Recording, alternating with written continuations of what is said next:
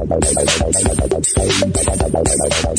to Stuff to Blow Your Mind from HowStuffWorks.com.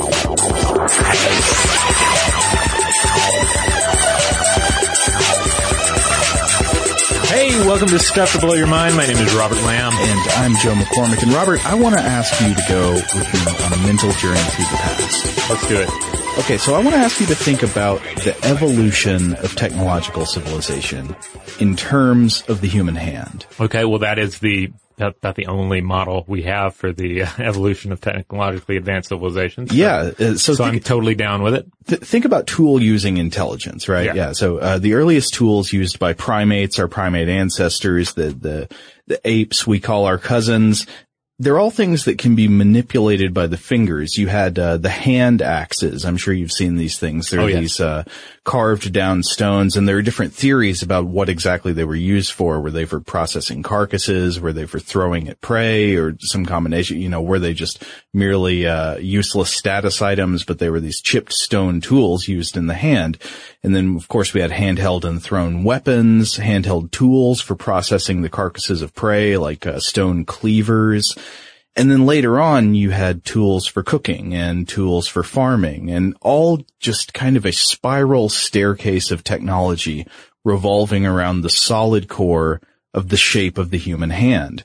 Everything was based on the assumption of thumbs, palms, fingers. Even if you look at the beginnings of human culture, like if we go to the oldest examples of art we know, cave paintings show the use of handprints, pigments applied to cave walls by hand, and then, I don't know if you've ever seen this, but finger fluting, where it's not painting, but where Stone Age artists would make patterns in cave walls and what used to be soft cave walls by dragging their fingers through the soft surfaces, which later hardened. And then, of course, some of the oldest known musical instruments appear to be Paleolithic flutes made out of the bones of bears or vultures. So you get a bear bone, you bore some holes in it, and you could make a flute. And, of course, what do you do with those holes? You cover them with a fingertip to change the pitch of the note you're producing with the flute. So when you consider all this, and then, of course, coming all the way up to our steering wheels and our gaming console controllers and every other thing you hold in your fingertips today, it's almost impossible to imagine the evolution of a technological civilization, an advanced, intelligent culture without hands. In fact, I think some would say that it was our primate hands that made this trajectory possible for our species. Like, it was only the fact that humans went bipedal and started having free hands to work with that encouraged the development in the brain, the powerhouses for tool use and innovation that made us who we are today. But I want to think about what if evolution had gone a different way? So what if another form of life on the planet was managed to ascend that staircase we mentioned earlier? What kind of tools would they have used? How would they have used them? Yeah, and so their spiral staircase might not have had hands. What if there was an advanced technological species on Earth, but not one that evolved from primates, and not even one that evolved from mammals? Is it possible to imagine a technological civilization built by the cousins of birds, in the same way we have one now built by the cousins of apes? Like where you've got highly intelligent cousins of pigeons conducting science and business and art and education in these huge technological monstrosities of cities, while you've got monkeys scampering around in flocks throughout the city surfaces pecking around for crumbs. And every now and then you'd have a highly intelligent bird creature go out on its lunch break and feed the monkeys some breadcrumbs. Yeah, or feed on the monkeys. Yeah, could be. Because this gets especially interesting when you look back, say, about 50 million years to the early Eocene epoch, and you'll find that this is the only time in history when birds ruled the world. They permeated most of the key positions on the food chain, with the large flightless terror birds stalking the land. Terror birds. Yeah, so these are good. The massive, top predator, just terrifying land birds. But I can imagine what if something like that had been the species that really took off, and maybe that is what would live in these cities and eat the monkeys. But as for just birds in general, why not? Why not the birds? Because birds are builders. Yeah, they build nests. They put them together. They're tool users, as we'll discuss. They exhibit social behavior, trickery. In some cases, startlingly complex social behavior. Yeah. So, I can imagine on that end of things, I can imagine the bird brain being completely capable of ascending. In terms of manipulating objects, we'll certainly get more into the details in a bit, but I instantly think of some of the controls that we see, for disabled individuals who do not have the use of their hands, where they use, like a straw, to control the movements of, say, a wheelchair. Yeah. I can imagine technology like that being utilized by some sort of highly evolved bird creature. Yeah, and with the kind of intelligence that a highly advanced technological civilization would have, I wouldn't say that something like that is necessarily impossible. In fact, today, I think we want to make the case for why it's not completely insane to imagine a technological culture in a hypothetical alternate universe built around the core of wings, beaks, and claws instead of fingers and thumbs and palms. Yeah, I don't think it's even a little bit insane. What it is, however, is it's a little more alien than even most of our science fiction dreamers want to play with, Yeah. We were talking about this earlier, even when you think of alien species in science fiction that are avian, they're almost always the same sort of bird-human hybrids that we've been dreaming about since Babylonian days. Yeah. So I should say at the beginning that this episode was inspired when I saw a recently published paper, and this paper was called Cognition Without Cortex. And it was a review of recent findings on avian cognition and neuroanatomy, sort of collecting all of the literature of recent decades, looking into how smart exactly are birds, what kind of cognitive traits and thinking do they exhibit, and what are we learning about how a bird's brain works and how that compares to the mammalian brain. And so this paper was written by Onur Günterkün and Thomas Bugniar, and it was in Trends in Cognitive Sciences, published on March 1st, 2016. Well, this raises the question, Joe, what is your attitude towards birds? What is your experience with the perception of bird intelligence? Well, I know exactly what it is because I've always thought that birds looked kind of dumb. You have. And I have to admit it. I'm sorry now that I've read all this research, but I always looked at them and said, oh man, there's something just kind of like an ancient emptiness in the eyes of a bird. And I was not alone in this because you may have heard this before, but I want to share it with you. A quote from the famous film director Werner Herzog. Ah, yes. Speaking about chickens. Yes, can you please do it in his voice? No, I can't do the accent, but I'm going to read his quote. Herzog says about chickens, the enormity of their flat brain, the enormity of their stupidity is just overwhelming. You have to do yourself a favor. When you're out in the countryside and you see chickens, try to look a chicken in the eye with great intensity, and the intensity of stupidity that is looking back at you is just amazing.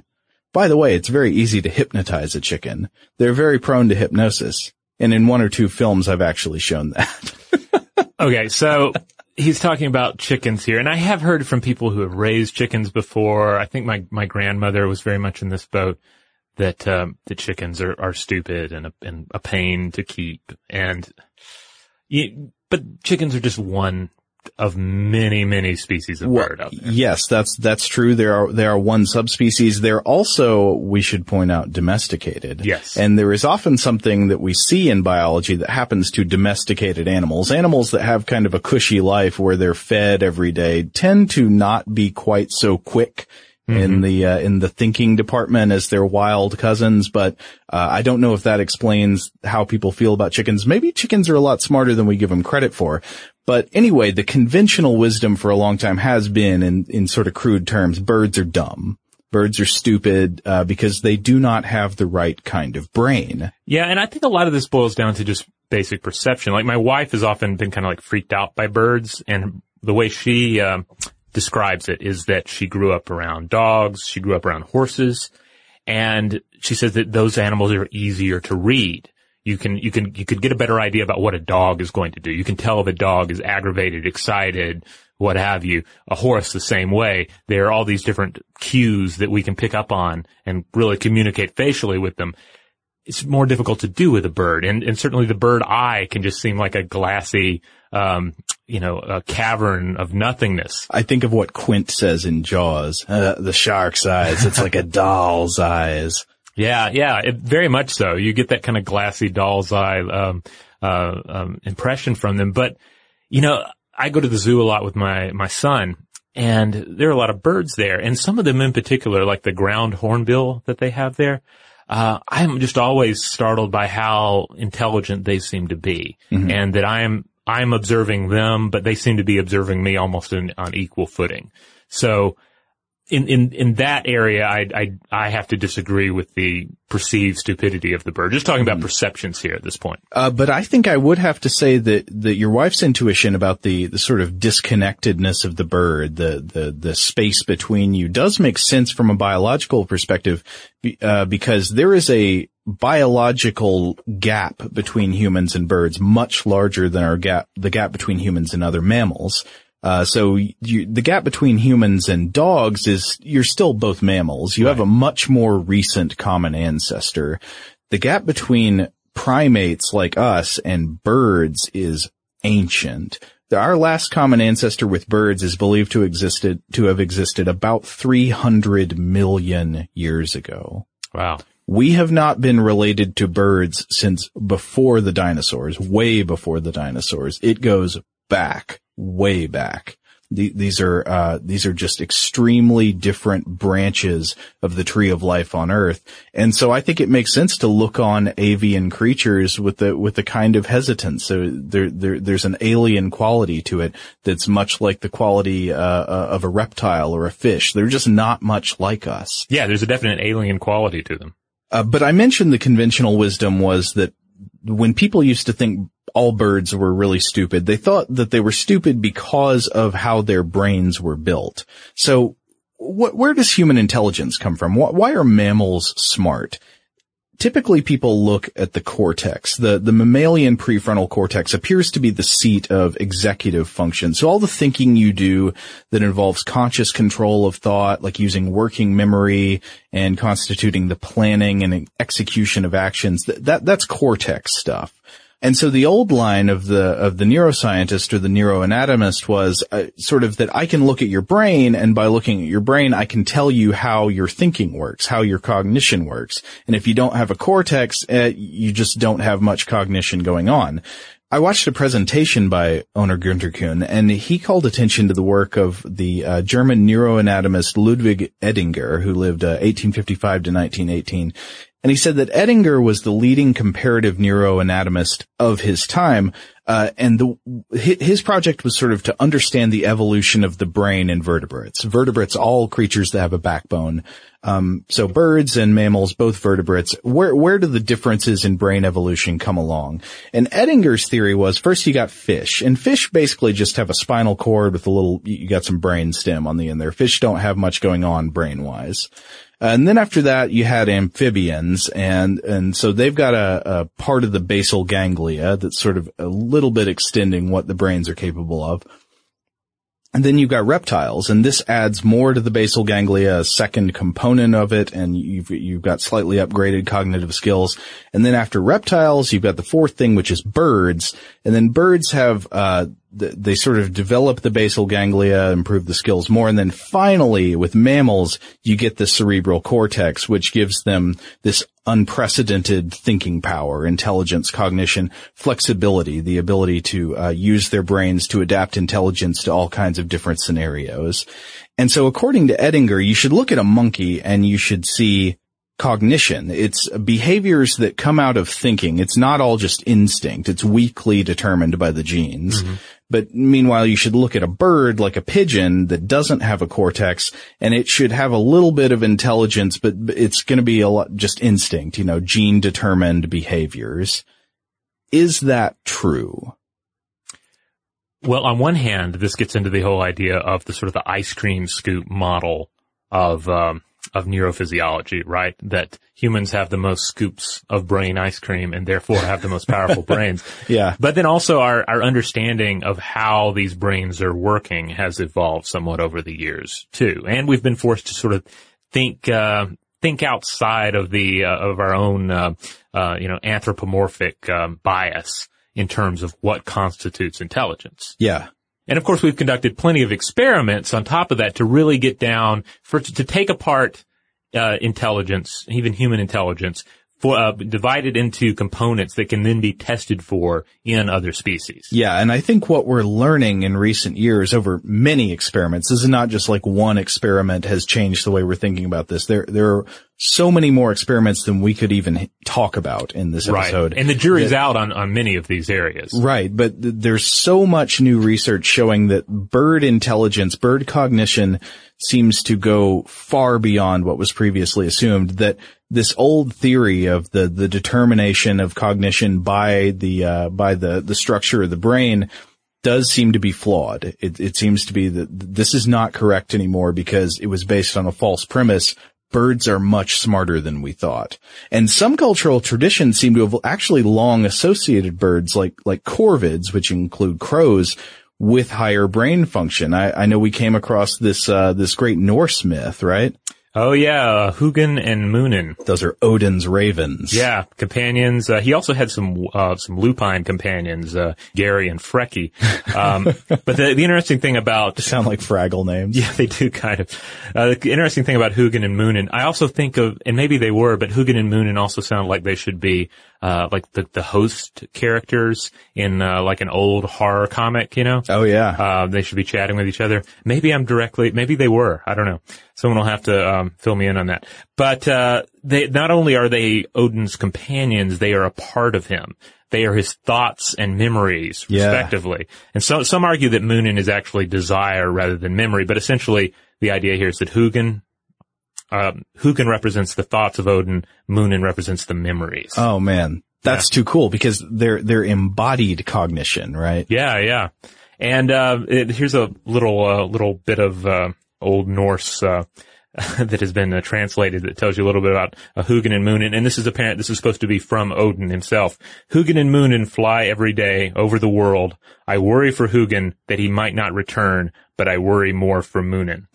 Oh, well that, if you interpret Munin to mean memory, that's kind of a bittersweet fact about the loss of memories into time. Yeah, that these are just, they're birds that are out there in the world, and hey, one day, one or both of them may not come back. And it's interesting too, I don't want to go too far down the rabbit hole, but, you apparently don't see animals playing a huge role in Old English, Norse, heroic literature, except in the case of certain carrion animals, the beasts of battle, like the wolf, which we mentioned earlier, Gary, Frecky, the eagle, the raven. So it's interesting to think about, these are the animals that fed on the battlefield dead, and therefore they have some sort of privileged status symbolically. That's weird. One might think that would make them taboo or something like that, but instead it elevates them to being the stuff of myth. Yeah, I mean, we see some of that in other cultures, but, I haven't looked into it as much in terms of Western culture. Cause, for instance, vultures have elevated status, in Tibetan mythology because they're closer to the sky and they are involved in the rites of death. But, sky burials, yeah, sky burials. Right. Well, I think it's time to actually look at some of these studies of avian cognition, of exactly what bird brains are capable of in practice. And to summarize recent discoveries, we'll get into the details in a moment, but basically what we have found, what scientists have found is that some birds, like parrots, and that would mean birds of the order Psittaciformes, that include true parrots, cockatoos, and New Zealand parrots, and then also corvids, which are birds of the family Corvidae, and that would include crows, ravens, rooks, magpies, choughs, jays, and nutcrackers. These bird groups display cognition on par with primates, which means primates, of course, being the order containing monkeys and apes like us. Yeah. So on par with primates, seriously.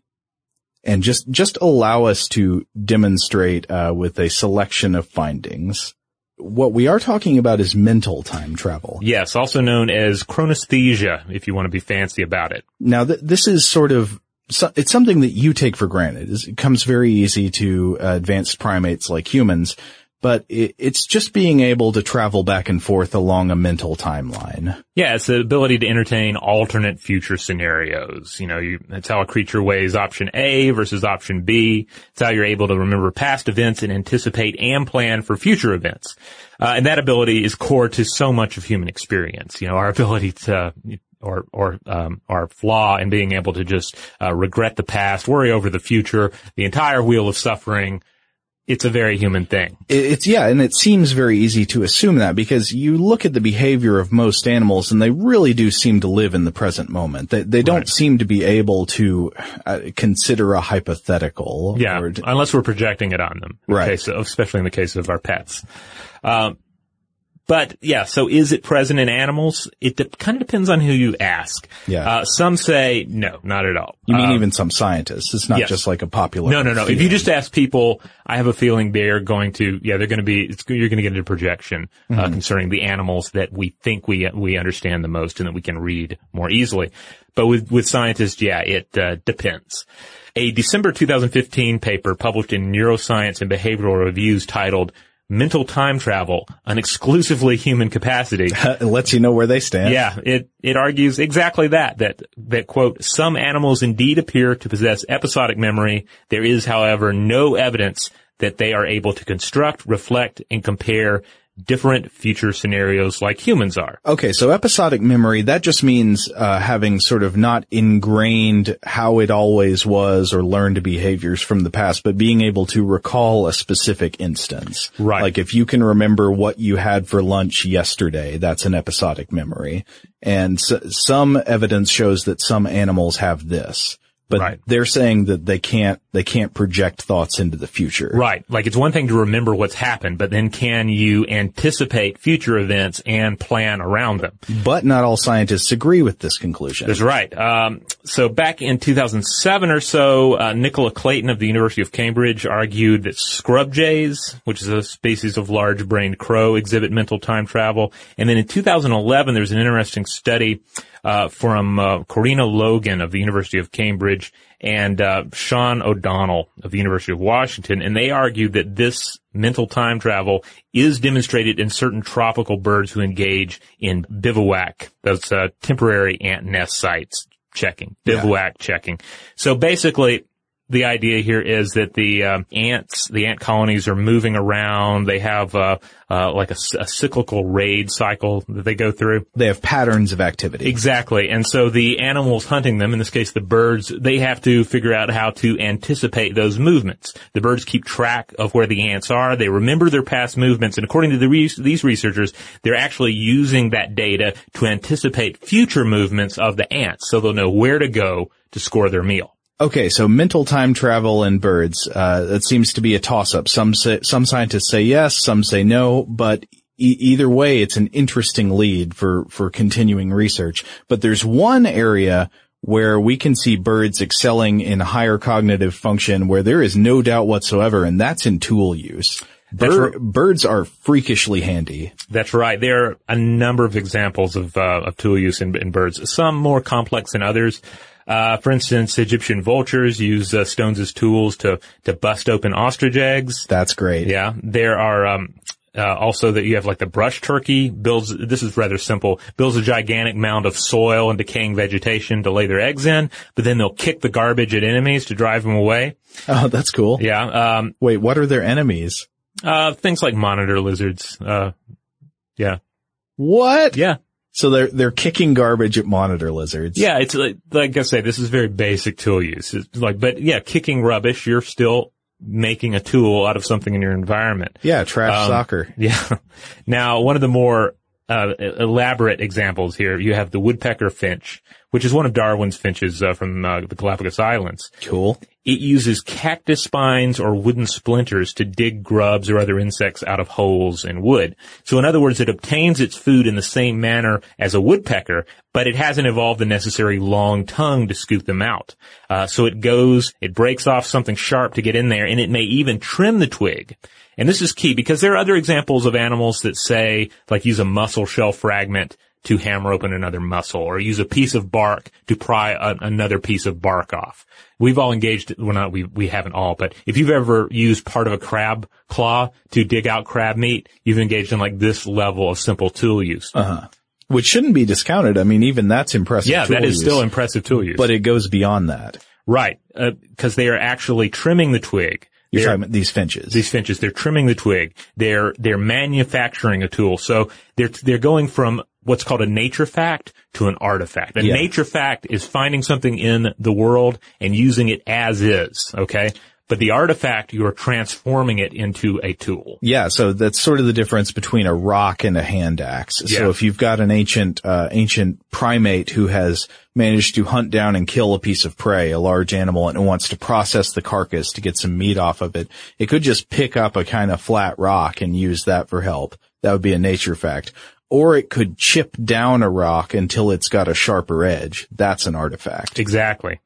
And just to put this, within a framework of human tool use, there are 4 levels of artifact tool use. There's reduction. That's where you reduce the mass of the functional form. So you're chewing the stick down, stripping the bark, etc. That's what we just talked about. Yeah, that's what we definitely see in birds. Then there's level 2, conjunction. That's combining 2 or more units to make a tool. This is like a flint-headed spear or a hafted axe. Number 3 is replication. That's conjunction, but with 2 or more similar units required. So a double-pronged fishing spear. Or a trident. Yeah.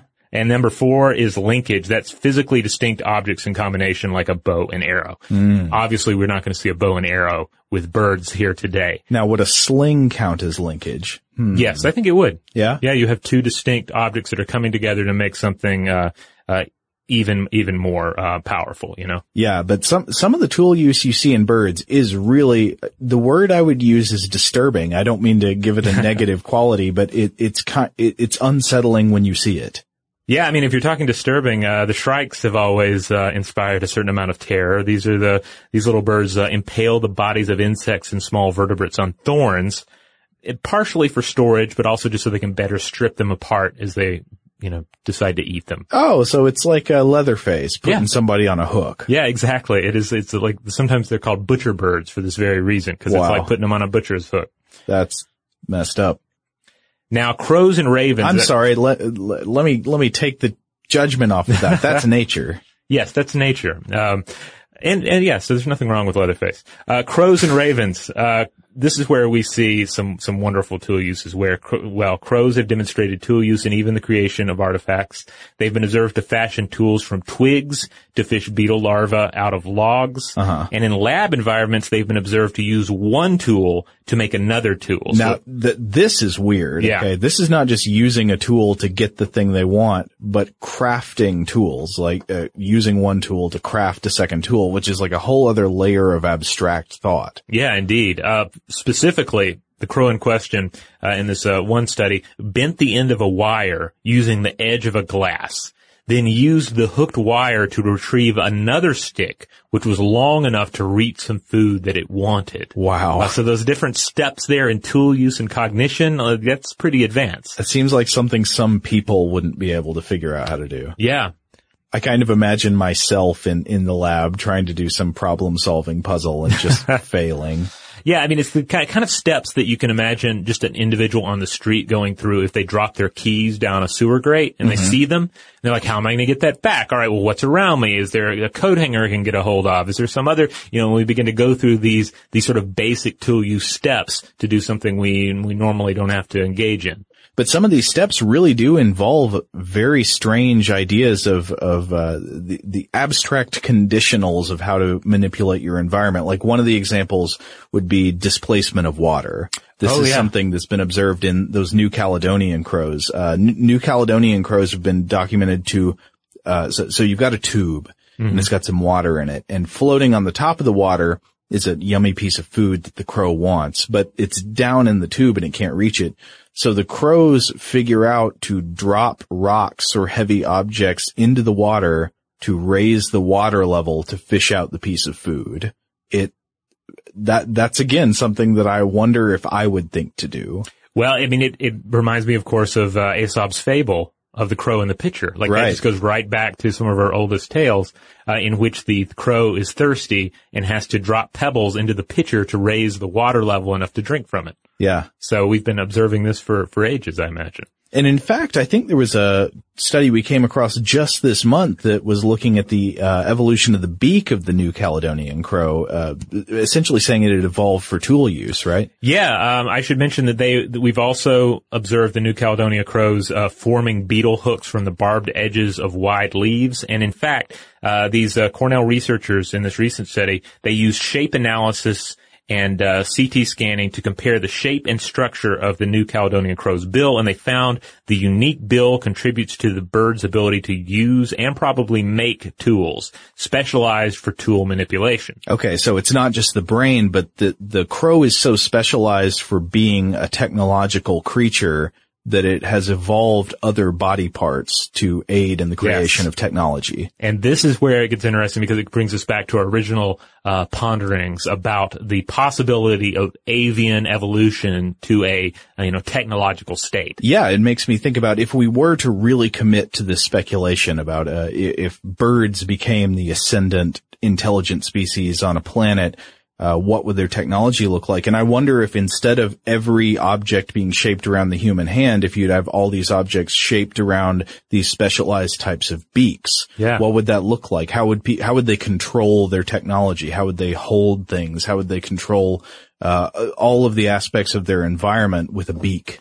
Yeah, because you would sort of be talking about the end result of just ages and ages of stick manipulation by beak. Mm-hmm. What's the optimal form of that? It's so different than what we have to work with in terms of thinking about the human hand and tool use as humans appreciate it. There's another thing that some studies have found birds can do that even some humans struggle with, and that's delay of gratification. Ah, yes. So I'm sure you've seen these studies before, like a kid is given the opportunity to they put a marshmallow. Oh, yes, the marshmallow test. And say, if you can resist eating this marshmallow for 5 minutes, you'll get 2 marshmallows. Mm-hmm. So you'll get more, you'll get a better reward if you can just wait a little bit.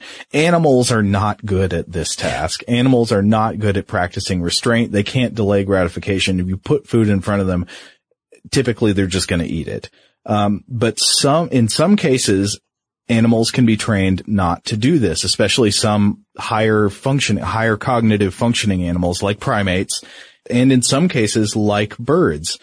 So there was one paper I came across that talked about how Goffin cockatoos they were essentially able to wait up to about 80 seconds for food of a preferred quality, but less time for a higher quantity. And this was something that was also found in a study I read about corvids waiting for food. They can delay gratification for longer, or in some cases, they can only delay gratification at all if they're anticipating getting a better piece of food, but not if they're anticipating getting more food, which is interesting to me. Like they'll pay up in waiting time for quality, but not for quantity. Okay.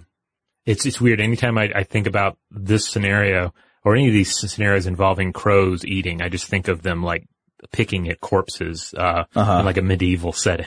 Yeah. Well, I mean, it makes you think like, so what's the equivalent in the, of the quality versus quantity fact in like the marshmallow experiment? So it would be like the kid is given a marshmallow and then it's, instead of you'll get 2 marshmallows, you'll get, I don't know, what's better than a marshmallow? A human eyeball. Yeah, human eyeball. I just assume that is the ultimate treat to chocolate covered eyeball. No, a piece of chocolate cake or something, like a much improved object overall.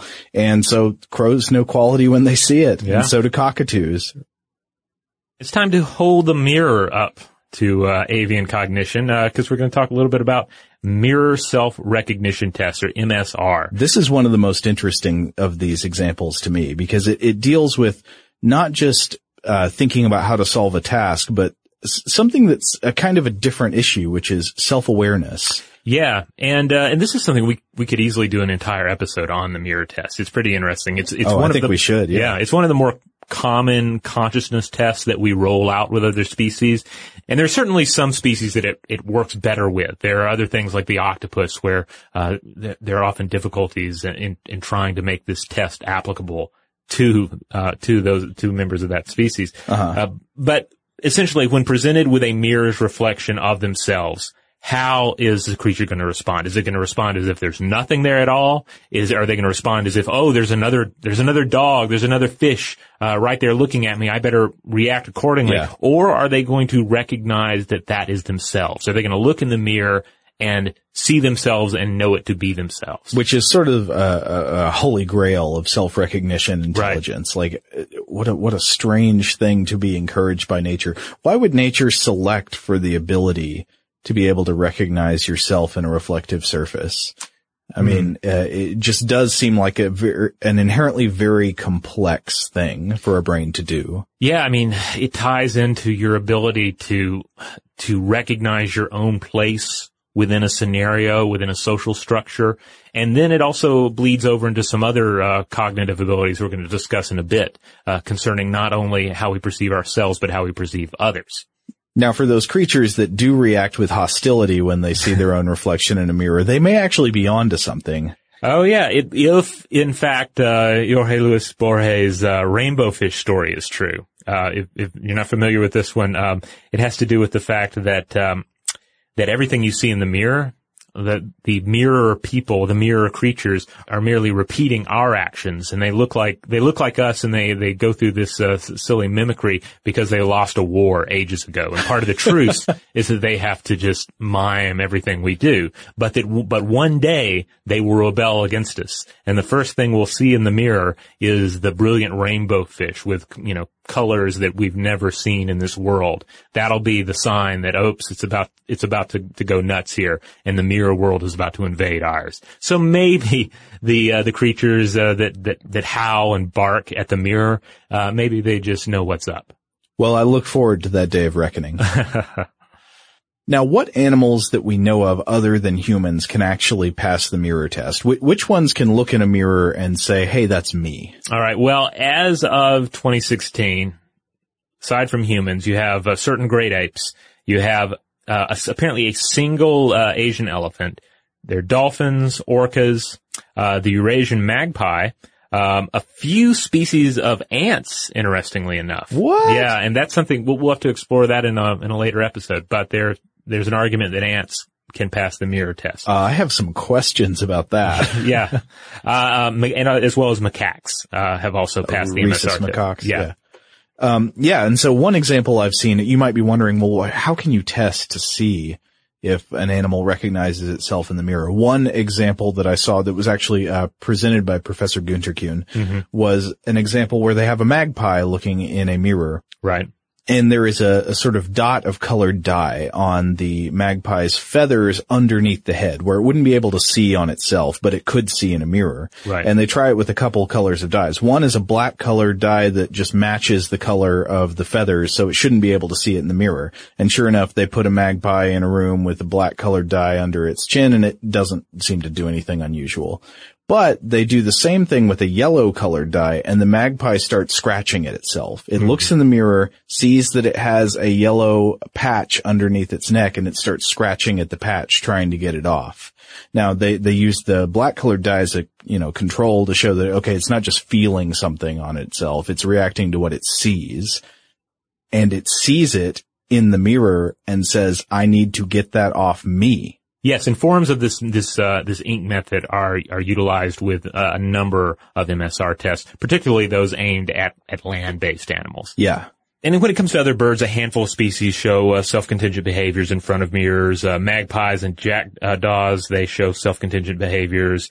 2 out of 5 magpies pass the mirror test. New Caledonian crows, gray parrots, and keys engage in social behavior and mirror-directed exploratory behavior, but they lack self-directed behavior in front of mirrors. Huh. And New Caledonian crows and gray parrots also use a mirror instrumentally to localize food. So they can, in these tests, they'll put them in a position where they can use the mirror to better find the food, and then they will utilize the mirror to do so. Huh. Yeah. Interesting. Okay, so I got another one for you. How about some bird math? Oh, yes. It's not going to be very complex math, but it's math that's that's impressive for a non-human animal. So lots of animals can do some basic form of counting objects, and I want to emphasize basic, but far fewer animals can do more abstract operations with number concepts like comparing numbers and stuff like that. But back in the 1990s, scientists were able to successfully train rhesus monkeys to do this test where they'd look at a group of objects on a computer screen, and then they'd rank the groups according to how many objects were on the screen. And so a group of 3 objects is greater than a group of 2. And then after this training, the monkeys learned how to do this task even when they were presented with unfamiliar large numbers. So let's say they've been trained to point out that 3 is more than 2 and 2 is more than 1. You can suddenly show them new numbers they've never seen before, like 8 and 6, and they'll do the test correctly. They'll point out that 8 is more than 6. So basically checking for algorithmic thinking on the part of the animal. Like they sort of deal with quantities, visual quantities, and tell the difference. And tell, exactly. And so there was a study in 2011 published in Science by Damien Scarf, Harlan Hain, and Michael Colombo that essentially found that pigeons now, the classic dummies of our jokes about bird intelligence, did just as good as rhesus monkeys on this test. That birds do the operation of magnitude comparison just as well as primates. And the setup goes like this. You get the birds and you train them over time to peck at screens bearing numbers of objects in increasing order of magnitude. So if the pigeon sees 3 screens, one has 1 object, one has 2 objects, one has 3 objects, and you train the bird with reinforcement to peck them at going 1, 2, 3. Then you introduce new numbers, just like you did for the rhesus monkeys, and they can do the same thing. They can look at 6 and 9 and can peck them in ascending order. They can extend their math skills to unfamiliar numbers. And so this leads to 2 possible conclusions the researchers pointed out. I read this in, they were speaking to the New York Times. They said that the birds and the mammals here, obviously, they've both got these number skills. The monkeys have them, the pigeons have them.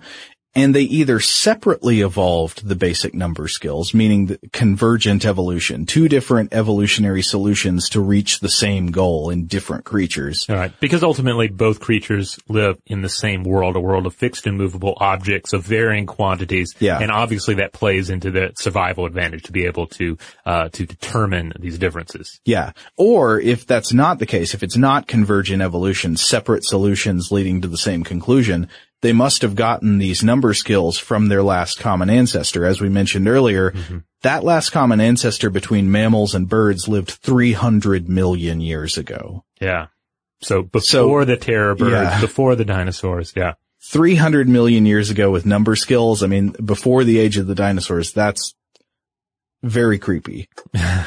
But I think we've got one that's even creepier, and that's theory of mind. Yes, and this is where I definitely think back to standing on one side of the glass and watching the ground hornbills and looking into the eye of the ground hornbills as they walk up, and we'll often show off like a dead mouse. They'll have it in their beak and they'll want to show it to me.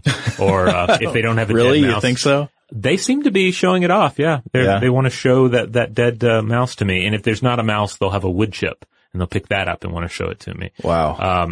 But to what extent is that hornbill actually, could it possibly be perceiving me as an entity that is perceiving it? Yeah. This is where we get into theory of mind. And it's a pretty big deal in human cognition and the human experience overall. Theory of mind allows us to see the world, or attempt to, often, quite poorly, through another person's eyes. Right. It allows us to attribute a mental state to not only to ourselves, but to other entities. Yeah, and this is considered a crucial part of sort of human development. Like when children, at what age do children gain a theory of mind? When are they not just reacting to stimuli? When are they not reacting to a lighting up toy and a human as if they're the same type of thing, but recognizing that a human has intentions and starting to imagine what the other human's intentions are? Yeah, and this is something we easily take for granted. I think it's important to note that when we say theory of mind, it itself is not a theory. Right. It is saying that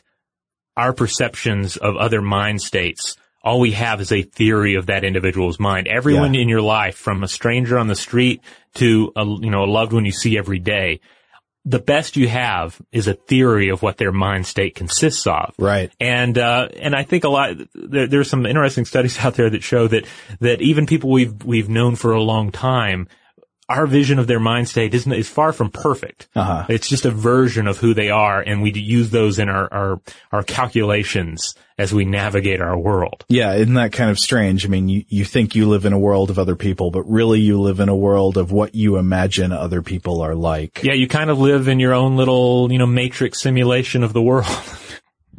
But how about animals, right? Can animals do this? That's been one of the big questions. The degree to which non-human animals can possess theory of mind remains an open question, but some studies suggest that ravens might have the gift. Wow. Yeah, most recently a 2016 study from this year, published in Nature Communications, suggests that ravens possess a basic theory of mind. How on earth would they test for this? I mean, how can you figure out if a raven knows that something else has intentions? Well, it comes down to this, you often hear this phrase thrown around, right? It's particularly in dramas where there's a lot of deception, right? Does he know that I know that he knows? Yeah. It all comes down to a complex game of hide and seek among the ravens, where they're trying to hide and acquire pilfered bits of carrion. Great. Yeah. Carrion. Yeah. So they've gorged themselves on, I don't know, like the eyeballs and whatever they can get from these dead animals. All the best bits. All the best bits. But there's still some nice nuggets there that they want to come back with later. So they tuck these into their throat pouches and they hide them away.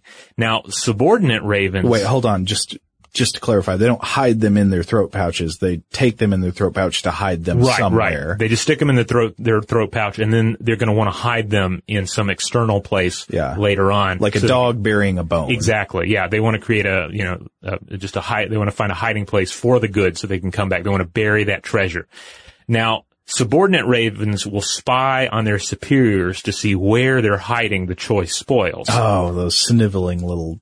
Yeah, because the boss raven got the best parts. But here's the thing. The boss raven didn't become boss raven by being a dummy. The boss raven knows that she's being watched, and she'll often employ various strategies and deceptions in order to throw off the others. So she practices deceit and trickery. Right. So she's doing things like doing a quick burial. Like, I got to bury this fast before anybody notices where I'm putting the goods. Makes sense. Or digging behind a visual barrier so they can't quite see what she's doing.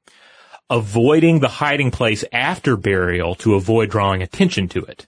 All right, so I'm going to bury it over here, but I'm going to stand over here because I don't want you to think that I'm guarding something precious. And then finally, this one is really key. She'll pretend to dig a hole, but keep the loot in her throat pouch until a better opportunity to hide it presents itself. Whoa. So I'm digging a hole, just pretending to bury it, so you'll think I buried it here. I'm going to do a little slide of beak and actually bury it over on this side. Now, this is interesting because you could look at all this and say, well, I don't know, with a lot of these tests, you could say, is this just some kind of instinctual behavior manifesting itself in a very complex way? And so you'd almost have to introduce unnatural scenarios to test and see, is this bird thinking flexibly, or is it just carrying out some instincts? Right. Yeah. Is it just responding to visual stimuli, or is this theory of mind? Well, that's what the researchers in this study set out to discover.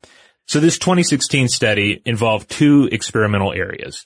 One wall between them with a peephole for viewing the human researchers who brought them food, and a small window, which could be shut or opened to make the other raven in the experiment visible. Okay. So, this was to test how they behaved when they could see their competitor and when they couldn't, and also how they factored in this peephole through which somebody else, human, might be viewing them as well. Okay.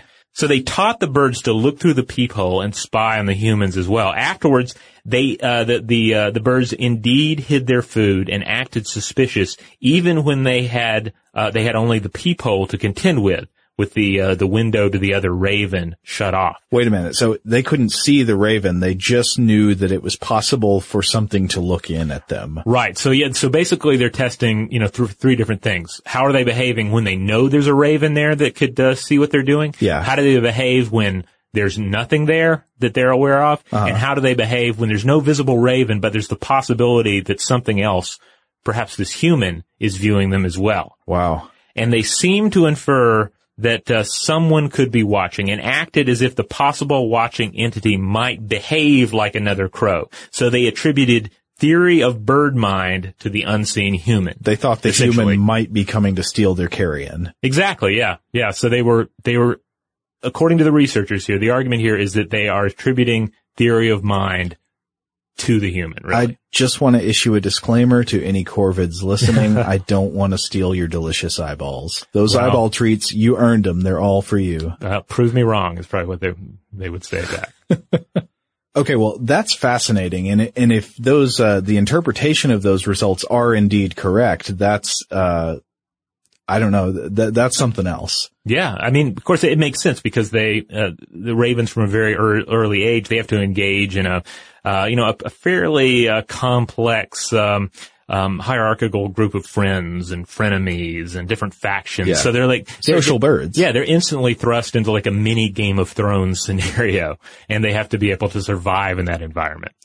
Okay, well, there's another perhaps lighter example we could throw to, but that is also still pretty interesting, which is the fact that it might not be impossible to have a bird DJ your wedding. Yeah, you could book DJ Birdbrain or perhaps DJ budgerigar. Budgerigars are basically the common pet parakeet, a vocal mimicking parrot species. The one you teach to say bad words. Yeah, of course. In a 2011 study published in Scientific Reports, a team of researchers trained 8 budgerigars to perform isochronous, that means occurring at the same time, tapping tasks in which they pecked a key to the rhythm of audiovisual metronome-style stimuli. So keeping time, keeping a beat. Exactly. And now this has also been observed in sea lions, rhesus monkeys, chimpanzees, and bonobos.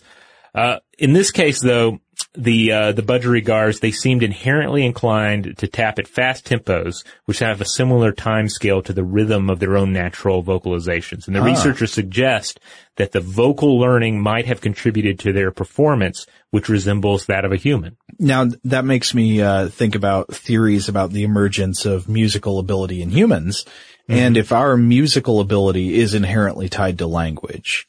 Yeah, there have been all sorts of interesting studies. I'm particularly thinking about those involving Neanderthals and the idea that they might have like sung instead of spoke. Oh, and yeah. That, it's a fascinating material. Have you ever done an episode on the origins of music before?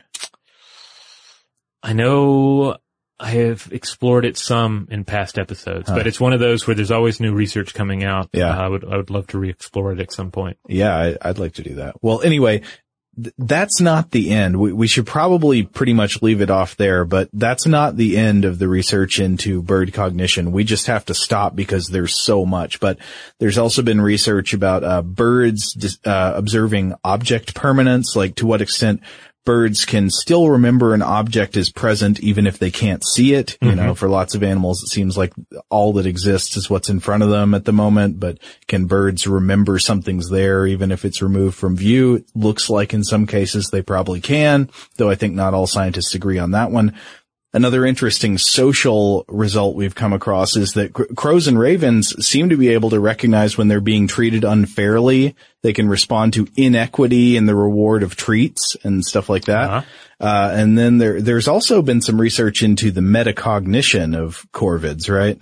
Yeah, this is metacognition is essentially thoughts about the limits of thought. And large-billed crows succeed in retrospective, but fail in prospective meta-memory tasks. So they haven't, according to some of the studies we're looking at here, they haven't quite pulled off like full-scale metacognition, but they have limited abilities there. And to put this in perspective with other animals, I've read studies where rodents have demonstrated possible metacognition.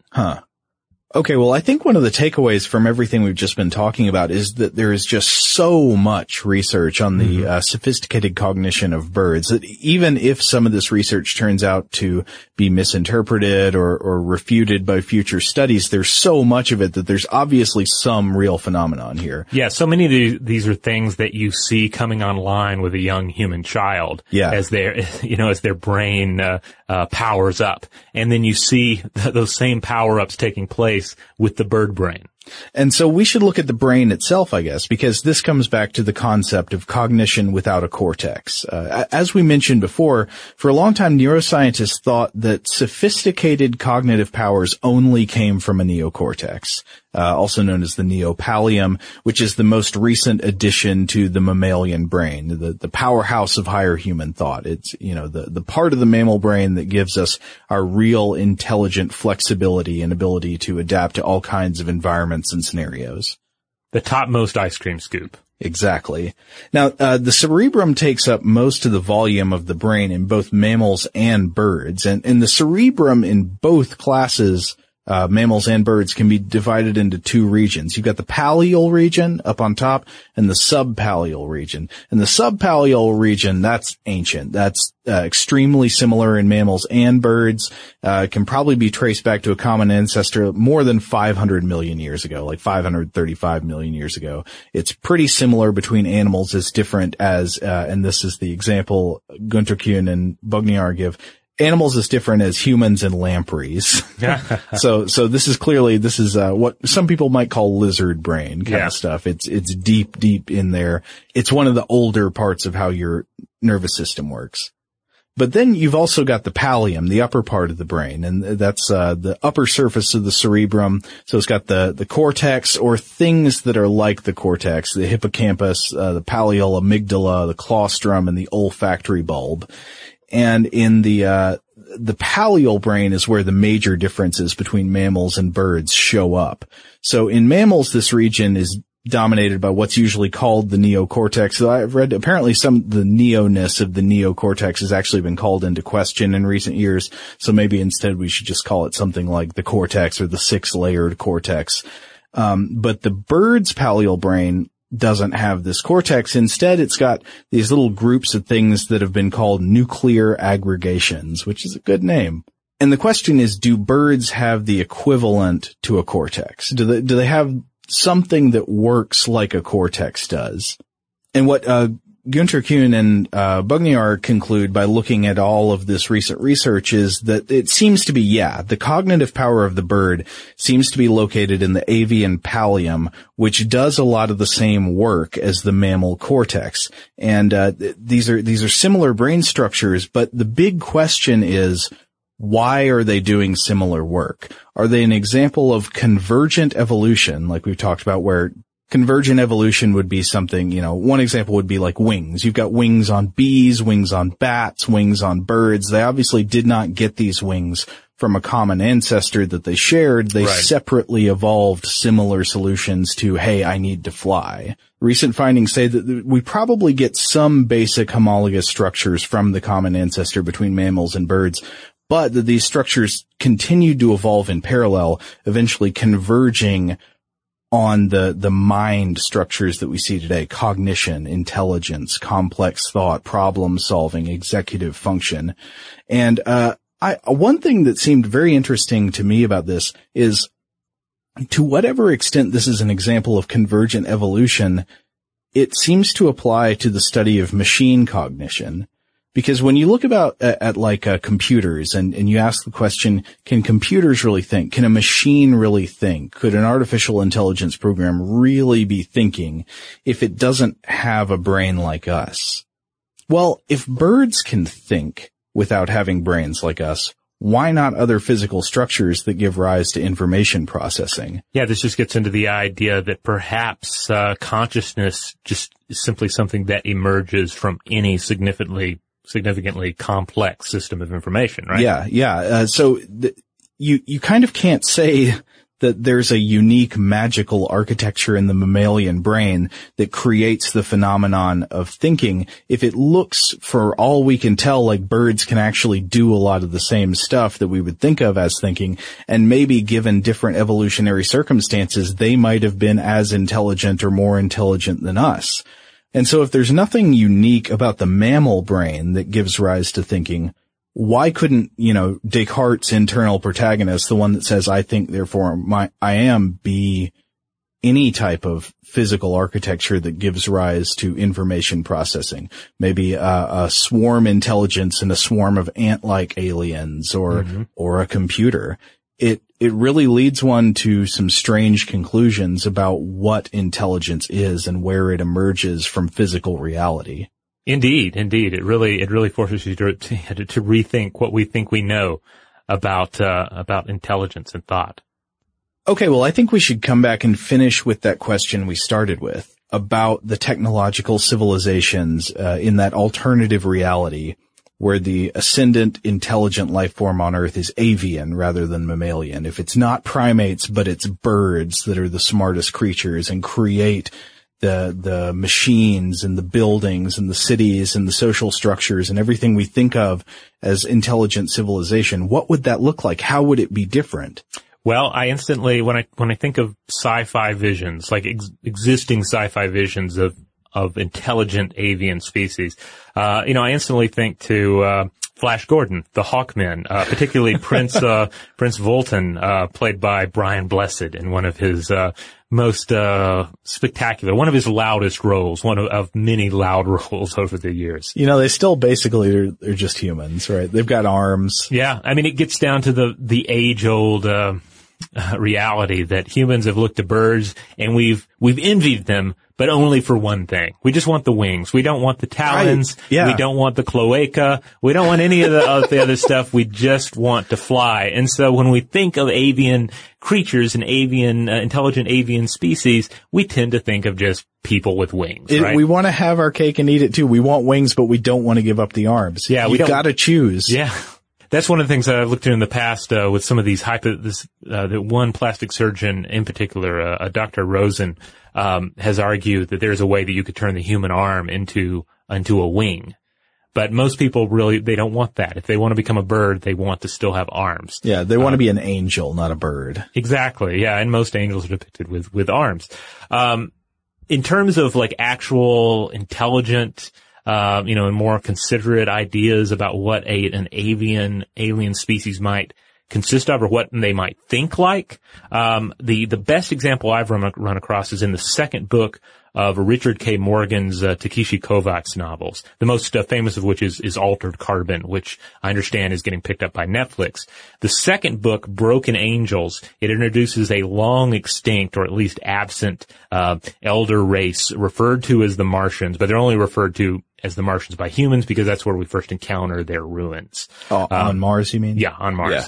So the species in particular, they're avian, they're winged, they disappeared from our galaxy at some point in the long past. They left behind all these advanced artifacts and a few functional items. But Morgan plays with the idea of a technological civilization that evolved from solitary, predatory avian creatures. So in their maps, the local settlement is always positioned at the center of the universe. So they seem to have existed in their most evolved state in a form of highly advanced and automated fiefdoms controlled by and consisting of a lone individual, which is all kind of slightly hard to fathom. It's so different from how we think of civilization and technologically advanced civilizations working. But indeed, how would the model differ if the species was inherently solitary instead of social? I mean, would it even be possible? It runs contrary to our only example of evolved technological civilization. Yeah, it's just another way of highlighting exactly how deep our mammalian influences run. Yeah. The fact that things we think of as inherent to intelligence or inherent to civilization are really facts about mammals. Yeah. And, you wonder how different things would be if it weren't mammals. Yeah. Though, the whole idea about the creature positioning itself at the center of the universe, I mean, we all do that. It comes back to the whole theory of mind and how all we're doing is engaging with this sort of mental simulation of who we are, this idea of ourselves that may itself be flawed, and then all these various flawed ideas of what these other mammals in our lives are thinking. It's that very sense of imagination from which we conjure up things like Howard the Duck. Oh yes, another great spacefaring avian species. No, but Howard the Duck, he just had hands, didn't he? Did he? Yeah, I guess he was kind of like a cartoon duck, More right? Failure of imagination. Howard the Duck, why didn't he have wings instead of arms with fingers? Yeah. You know, they weren't quite, this is not really science fiction, but the Skeksis in, The Dark Crystal. I think they had hands too, didn't they? They wielded swords at each other. Yeah, they did, but they were, they behaved, I like the way that they behaved like bickering, vulture creatures. Yeah. Their attitude seemed very avian. Yeah, they were essentially, their culture embodies the scavenging impulse. Yeah. Like they're all squabbling over scraps. Yeah, and their outfits and their environments are all just kind of a big piles of junk, really. I do love the Dark Crystal. It's such a magically non-human story. It is, yeah, for just the entire thing, like all the creatures, all the plants. It's just a completely alien environment, and it was made at just the right time. If you'd made it a little earlier, the practical effects wouldn't have been there to make it look as good as it does. Uh-huh. And if but you made it came before CGI? Yeah, if you came a little later, they would have CGI'd the heck out of it. So it's a movie, a perfect movie that came out around at just the right time. So I actually got in touch with owner Günter Kuhn, one of the authors of the Cognition Without Cortex paper, over email, and we had a brief exchange, and he answered some questions very generously for us. So this whole interview will be posted on stufftoblowyourmind.com, but we just wanted to talk about a couple of his answers here because I thought it was interesting. One of the things we asked him about was the difference between different species of birds in terms of cognition. Specifically, I said, we're now learning how intelligent corvids and parrots are, but are the chicken and the pigeon probably a lot smarter than we thought as well? I'm just going to read his answer here on this particular question. He says, it doesn't make much sense to talk about birds and mammals in general. It is much more useful to compare some groups of birds with some groups of mammals. There is practically no important difference in any cognitive repertoire between corvids and parrots on one side and primates on the other side. But obviously it would be a bit unfair to compare a chicken and a pigeon with an ape. But this is also true for mice and rats. So to put it in a bit unscientific way, chicken and pigeons are possibly comparable in many aspects with rats when it comes to cognition. That said, it is important to state that the cognitive differences between rats and monkeys on the one side and pigeons and corvids on the other side are often overestimated. Careful observations show that also chickens and pigeons, as also rats, achieve much higher levels of cognitive operations than often assumed. I thought that was interesting because it highlights that there might be just sort of like a general lack of awareness we have about how smart all different kinds of species are, not just birds, but that we under or overestimate the intelligence of animals across the board. Yeah, it's very difficult even in scientific settings to set aside our human bias on these things. Another one of the questions he answered was that I specifically asked what he thought the most impressive display of sophisticated cognition he'd seen in birds was. And so he says, imagine you're sitting in front of a table full of tasty food and you're asked which of the many items on the table is the most delicious one. That's my situation now. Just a feast of bird intelligence. But he says if you force him to give an answer, he says, I'd like to mention 2 points. The first is self-recognition in the mirror as shown by magpies. Now, that was one of the ones we talked about and we found pretty interesting. But he says, this finding possibly implies that magpies know about themselves, and they share this kind of knowledge with chimpanzees and a few other ape species. The second aspect that I find fascinating is social cognition. We also talked about this one. He says corvids seem to know in a lot of detail what other animals can know and what they can't know. So this is the theory of mind we discussed. He says they also seem to have a certain understanding of the intentions of other corvids, and they possibly are able to at least anticipate how another bird is feeling in a certain situation. Just a few years ago, nobody would have thought that this was within the reach of a bird. Now, I want to stress that we ask a number of other key questions related to the research here. We ask him about some of the questions that arose in our coverage of the topic. But I do want to just touch on very briefly the more science fiction oriented question that we asked him. We asked him about, we said if evolution had gone a different way, could avians rather than primates have become the dominant intelligence on planet Earth, even developing a technological civilization?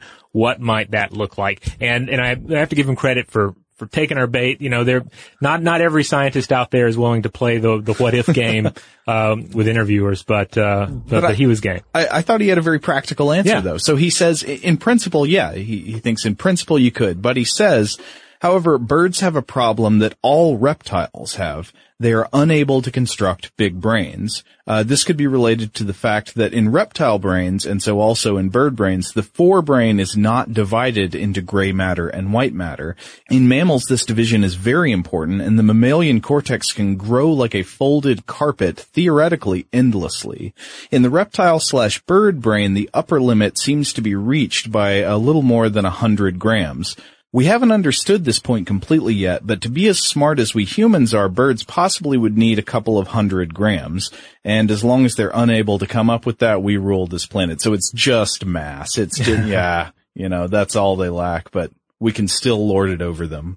Indeed. So, hey, if you want to check out the rest of this interview, you can head on over to stufftoblowyourmind.com. That's where we will have the interview. If you're checking this out within a week or two of this episode's publication, it's probably going to be on the front page somewhere. Yeah, we also really want to thank Dr. Günther Kuhn for getting back to us. His answers were very interesting, and it was very generous of him to share his time and his thoughts. That's right, and we'll also include a link to this on the landing page for this episode.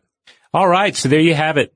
Avian intelligence. We would love to hear from our listeners about this topic. How do you feel about the mind of a bird? Do you have birds in your life? And if so, how do you objectively and subjectively view their intelligence? And if you're a science fiction fan or a fantasy fan, have you come across any models of fictional avian intelligence, particularly avian intelligence that involves the use of technology?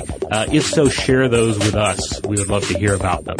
And if you want to get in touch with us with feedback about this episode or any other recent episodes, you can always email us at blowthemind@howstuffworks.com.